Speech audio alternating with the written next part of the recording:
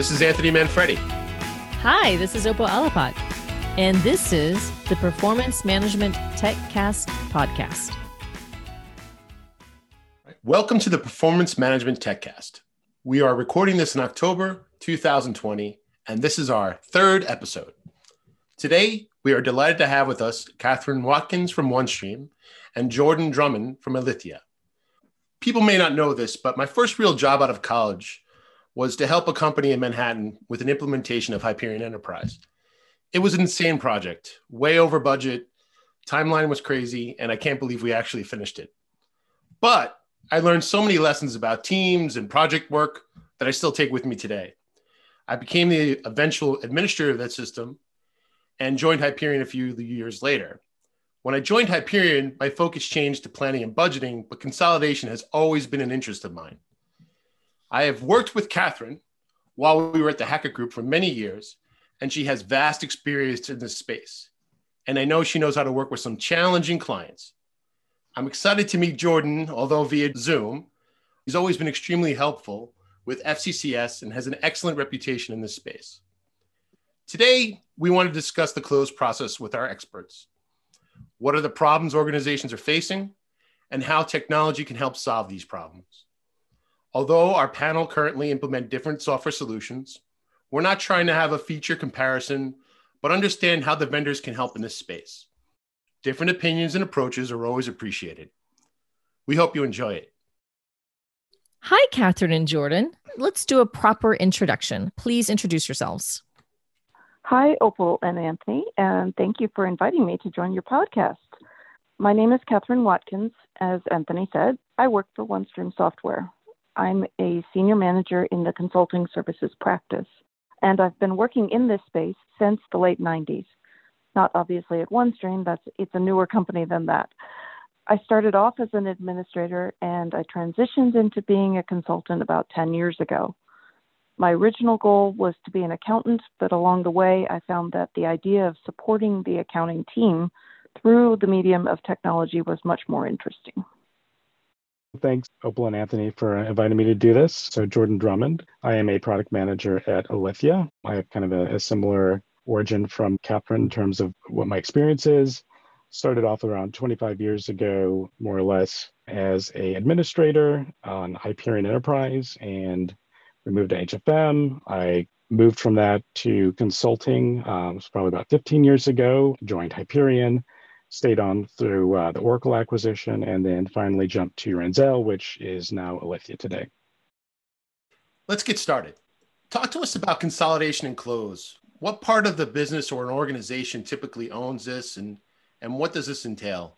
Sure. So typically, this is the finance or the accounting group within the organization that owns this, controller's organization. So whatever group, the name may change, may vary by the company, but whoever's responsible for external and sometimes some of the internal reporting and managing basically the financial close process. And sometimes it could be the actual finance group who's responsible for managing this, or they might have a dedicated financial systems team that rolls up to IT that manages the actual software solution. Process is managing the entire financial close process, producing financial statements ultimately that need to be passed on either internally or externally to stakeholders, and could be some additional associated financial information along with the statements.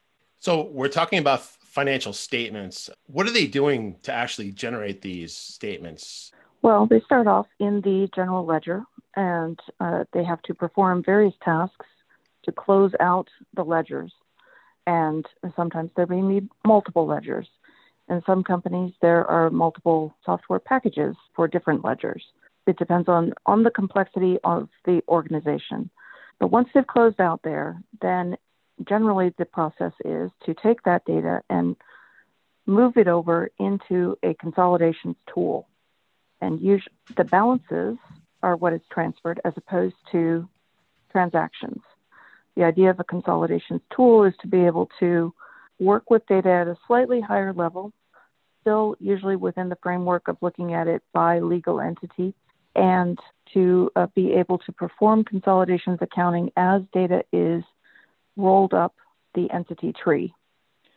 And the end result is to produce financial statements that can be presented to Wall Street or other indices, depending on if the company is public or not. But if the company is private, they may still be producing reports, whether for banks or for auditors, etc. So pretty much all types of industries or businesses could benefit or utilize a function like this. Yes, I've done work with telecoms, with manufacturers, with financial services industries, with IT organizations. Pretty much any business, no matter how large or small, will find themselves performing this kind of work at the end of the month. So a lot of times we were asked, why can't they just use the ledger to do this? So I think one of the things that Catherine touched on is obviously in a multi-ledger situation, you're going to have some kind of tool that's going to bring together those disparate GL systems and bring them into a single chart so that you can actually create those financial statements.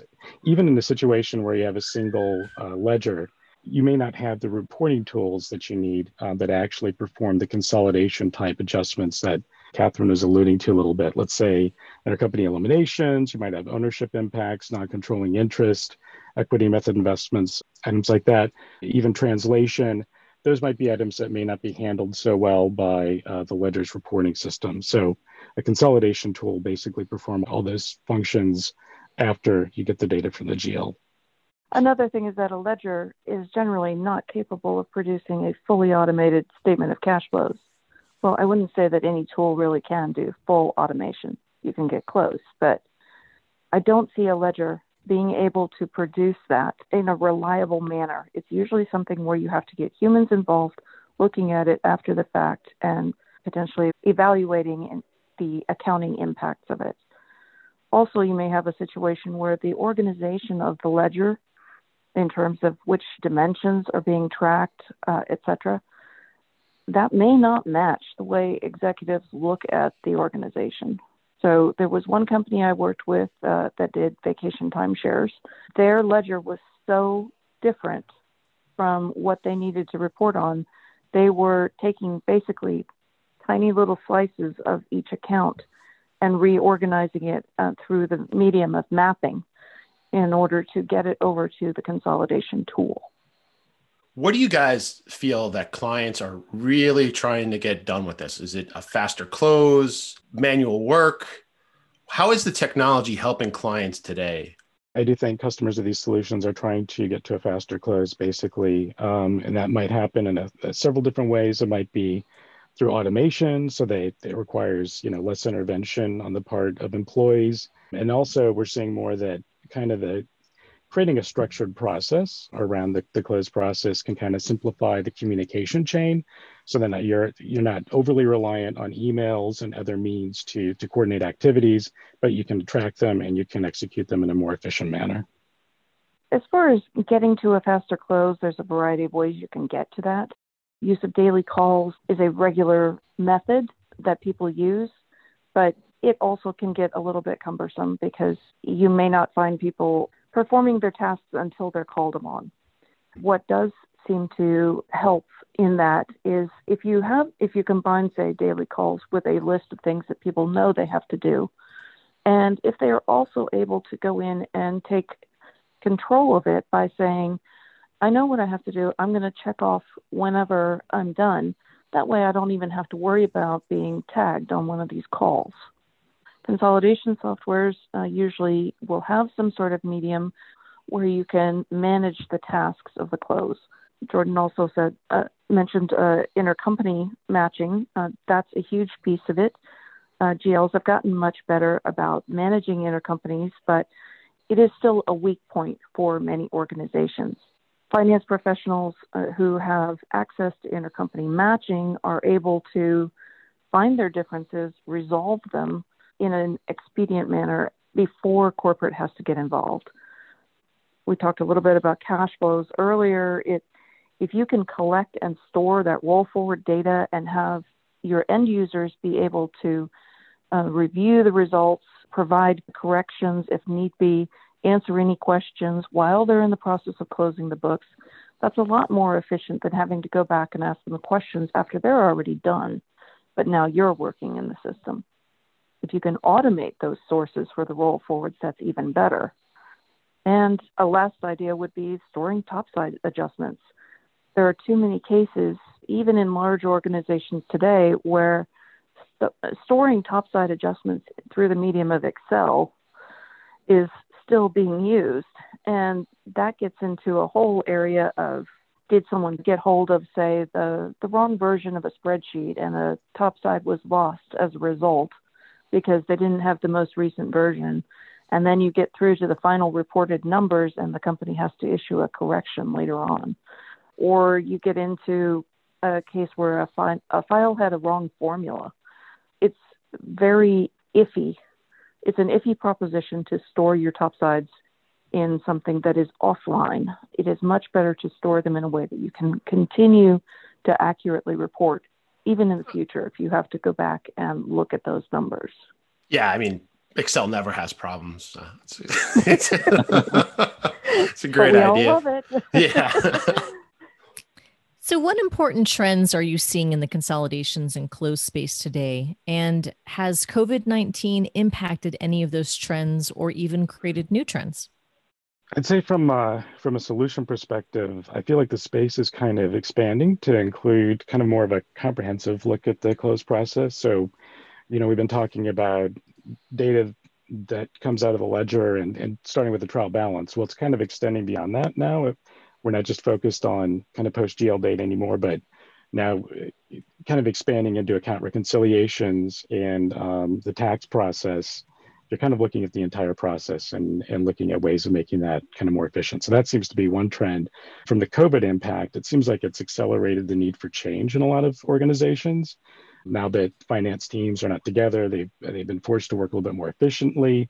And I'd say from a solution delivery perspective, in consulting companies like ours, obviously we've shifted 100% online, and we were kind of heading in that direction anyway, but this kind of hastened that and kind of brought it to fruition.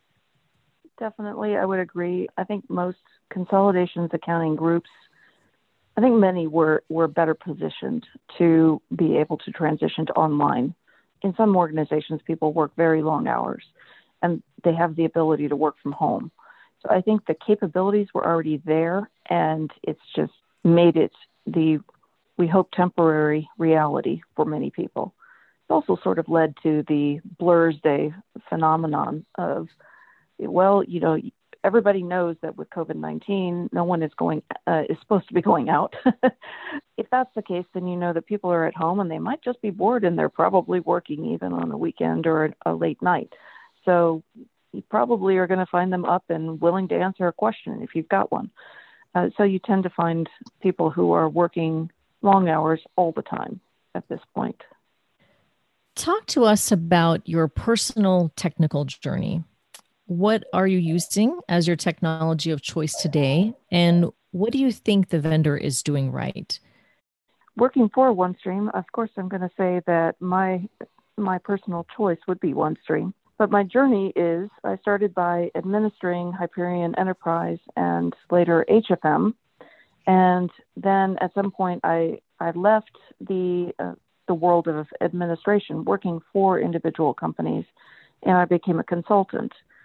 That was in response to the problem, I think, that anybody who tries to live in this space where you are bridging finance and technology, eventually you get to a point where you can't rise up much higher in the organization because you're going to have to pick one of those two horses. You're going to have to either be a finance professional or be an IT professional. And I didn't want to make that choice. So I became a consultant so I could keep doing this. So once I did become a consultant, I worked with HFM for a number of years. And then in the last 3 years, 3.5 now, I've been a OneStream consultant. I actually heard about OneStream, the idea of it, from a fellow consultant that I was working with on a project. This was before he had joined. He had become aware of OneStream when it was in its founding stages and had talked with the folks who were forming it, but they weren't ready to get going yet. And he mentioned it. I thought it was interesting that these particular folks, Tom Shea and Bob Powers, had got together. And then I remembered that conversation and I decided I'm going to try something a little bit different. So I called up folks over at OneStream. I put in my resume. I was very thankfully accepted, and it's been a journey since then. It's been awesome because it is one platform. So I've had the opportunity to get involved in some planning work, which I'm still dipping my toes into that space, but it's something that I find interesting. Careful, once you start doing planning, you might not want to do anything else. I don't know. I kind of like the rules of the consolidation space. Yeah, Planning there's no rules in planning. easy. It's fun. To me, OneStream is the best of all.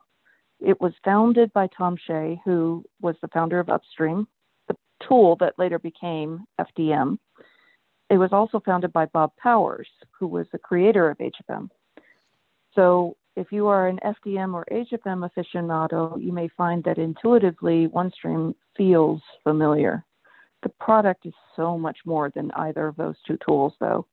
It really is one integrated platform for importing data and performing consolidations and performing planning and forecasting. We have many large customers who have large data volumes. The OneStream has several means of managing this, whether it's through use of extensible dimensionality or analytic blend. We have been able to accommodate those customers.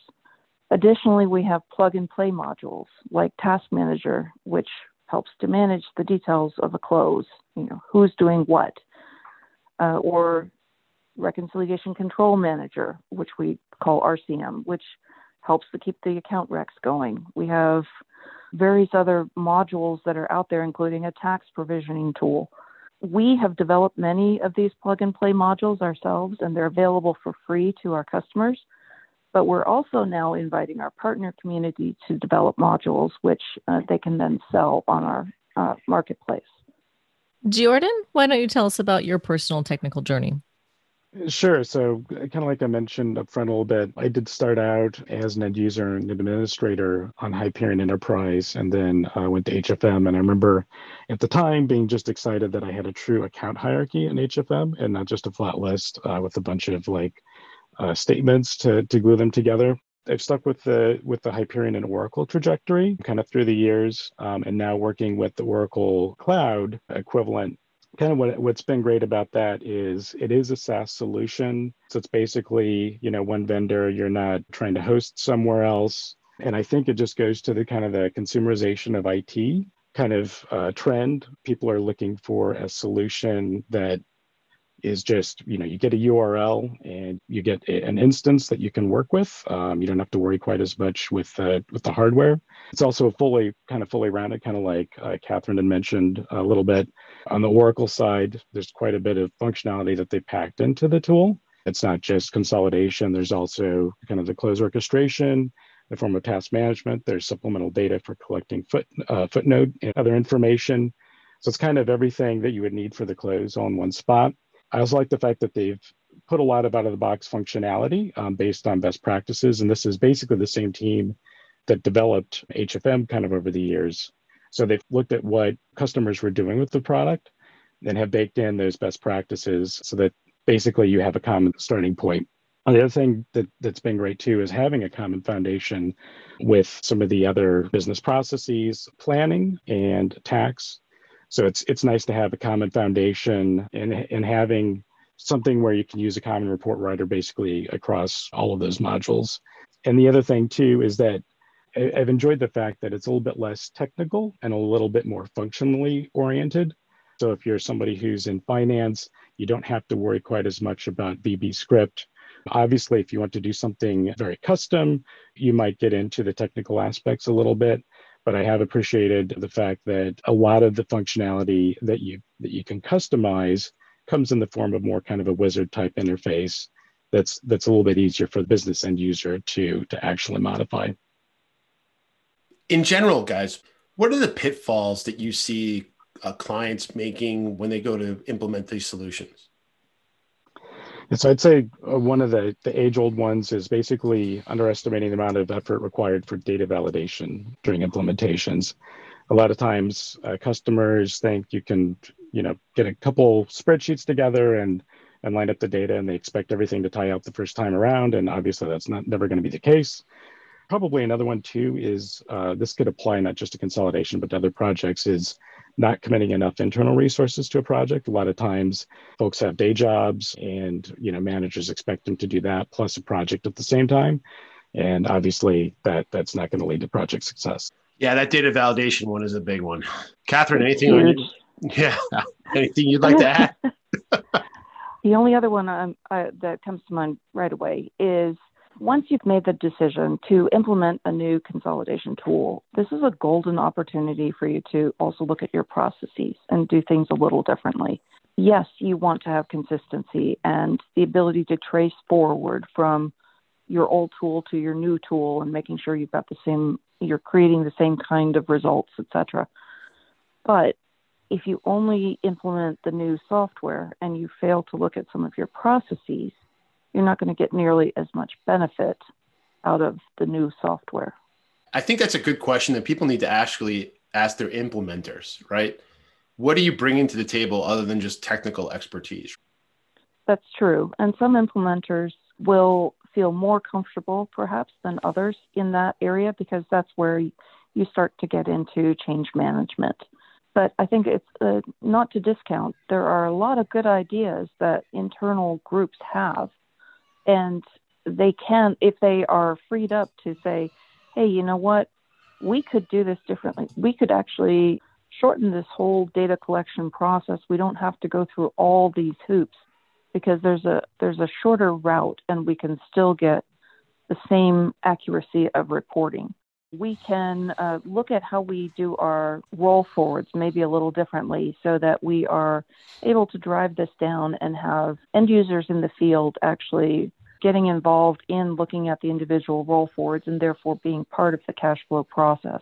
So we're building it up from the ground floor as opposed to just someone sitting down and trying to do it once at the top of the organization. If you guys could develop a better mousetrap, what would your vision of it look like? So I'd say one thing that would be great to see is a little bit more kind of guided customization. I kind of alluded to that a little bit. So some of that is in place, like custom translation and consolidations where you're not writing a bunch of code. I would like to see more of that. I think it's headed kind of in the right direction, at least with the stack that I'm working with. I would also say probably automation could be a little bit more end user friendly, I would say. In some cases, it can be a little bit technical, a little bit too daunting for business folks. For me, the better mousetrap is already in place, and it's OneStream. It really is an answer to so many shortcomings that I've seen in the past with other tools, in that it's scalable and can handle large data volume requirements, because more and more companies are requiring that. They don't want to just live with a small data set going into their consolidation tool. They want to have huge amounts of data coming through there. Even if it's not always used for consolidation purposes, it might be used for their planning or their forecasting or whatnot. So being able to do everything all in one tool, it makes it so much more holistic, and all the groups are talking to each other using the same language. It does lead to better dialogue. It does lead to the ability to handle the large data volume requirements and the ability, therefore, to be able to handle management's reporting requests so that they can better run the business. They have the data they need to run the business. If someone wants to go into this field, what are the skills or temperament that make a good consultant in this space? And do you feel that some type of degree was required, and what would you recommend? A friend of mine actually asked me this recently. I'll tell you the same thing that I said to her. My personal bias, being a former accountant or an accountant who just doesn't practice, is that I feel accountants have an easier time understanding IT than IT professionals have in learning accounting, because they've already got the rigor of understanding all the different nuances of the generally accepted accounting principles or the IFRS statements that they've been following and keeping up with over time. Whereas an IT professional, yes, there is a legacy of knowledge that they are coming from, but accounting may seem to be a completely different world. I think a degree probably does play into it because it's very helpful in having a base of knowledge to start with. I would have to highly agree. It's better to be an accounting person who learns more about IT versus an IT person who learns more about accounting, because I'm one of those people who learned IT more, but I went into planning and forecasting side than consolidations. To be fair, I had an 8 a.m. accounting class, but to this day, it's still somewhat Greek to me. So I think that is really sound advice. So I will tell you a quick story, and then I'll get out of the way and let Jordan answer as well. An ex-boyfriend of mine from long ago said something that has always stuck with me. He was taking an accounting course because he wanted to launch his own small business. And he was so frustrated with it and exclaimed at one point, "How on earth could you get an advanced degree in this? It's so dry, I could fart dust." Oh my gosh, that's great. Jordan, what are your thoughts? Funny. I mean, Jordan, how can you follow that up? I don't know. That's tough. That's really tough, actually. Yeah, I mean, I would totally agree. It's been easier over the years to teach, the particular technical aspects of a product to somebody with a finance or an accounting background than the other way around. CPA is obviously useful, but not always entirely necessary. But I do think having that finance or accounting degree is definitely preferable. As far as becoming a consultant in it, however, the thing about consulting is that you are usually paid more than comparable industry jobs. And that's because you don't have the chance to have much of a life at home. The question is, are you prepared to be gone 4 to 5 days out of the week, to live out of your suitcase, where you basically come home, dump the contents into the washing machine, repack and repeat, to make air travel your primary mode of commuting, to save your visits with your family and friends for the weekends only, to be unable to get to them quickly when emergencies happen, but you're out of town, be unable to get to doctors or dentists. Dentists are usually the biggest culprit, who often don't work on Fridays, which is the day that we're usually home. And to also, on top of all that, work long hours and keep the project going. So that's really the nutshell of consulting. And there are occasional positions out there where work is designated as remote support. But my advice is to be very, very sure of what you're getting into, because some recruiters will promise that they'll make an exception for you on the travel. But in reality, the recruiter can't keep that promise, and nor can the organization that's hiring you, if they're even aware of that promise. Consulting firms have to be able to send available skilled resources anywhere when they have a contract, because otherwise they're not going to survive very long. Don't get me wrong. I love consulting, and I do find that there are many good things about it. It pays better than industry jobs. You get to go to all kinds of interesting places, and places that might not have even been on your bucket list because they're not famous, but you find that they're still very cool in their own way. And you meet all kinds of people. And you also get this chance to see so much more of the product because you're constantly solving new problems that you wouldn't have encountered working with just one company. So it really comes down to, do the pluses of this lifestyle, of this job, outweigh the minuses for you? I'd say also experience in the field on a day-to-day basis is really useful as a consultant, because it's one thing to kind of understand, let's say, one of these solutions and what they're supposed to do in theory. But if you kind of live through it and you kind of know the timelines and you know the effort that's involved with it, you'll have a greater appreciation for when you're trying to actually craft a solution for somebody and save them some time. So I feel like that is essential as well. And a lot of times, people will get hired in and maybe they're fresh from school or whatever. And sometimes that works, sometimes it doesn't. Sometimes it really helps to have that practical kind of on the ground experience. And I'd say from a temperament standpoint, I think you do have to be a good listener. You have to pick up on nuances of the client. Sometimes they're describing something that you might have at another client, but they're just using different terminology. So you have to be able to kind of discern that and then translate that into something that actually needs to go into the product. And then, of course, be just creative and flexible. You're going to meet, like Catherine said, you're going to have new challenges each time. And so you have to think about something that you've applied in one situation and how can you apply that to the next one. Yeah, that's really good advice. I always looked for, when I was looking at new consultants, if they worked in retail, if they had ever been yelled at as working from a cash register, because unfortunately I've had some clients yell at me. So I always thought it was always good to be yelled at. We want to thank you guys so much. This has been extremely interesting stuff. Do you guys have anything you want to plug? Well, if COVID-19 weren't on, I would say please go to onestreamsoftware.com and check out Splash, our once yearly software conference. We have one in North America, one in EMEA. We did make available various Splash presentations because so many people, whether they were internal to OneStream or partners, so many people had prepared these great presentations. So we've been making them available virtually. Check out the companies and see what's available as far as presentations. However, we're adapting basically to the COVID-19 era.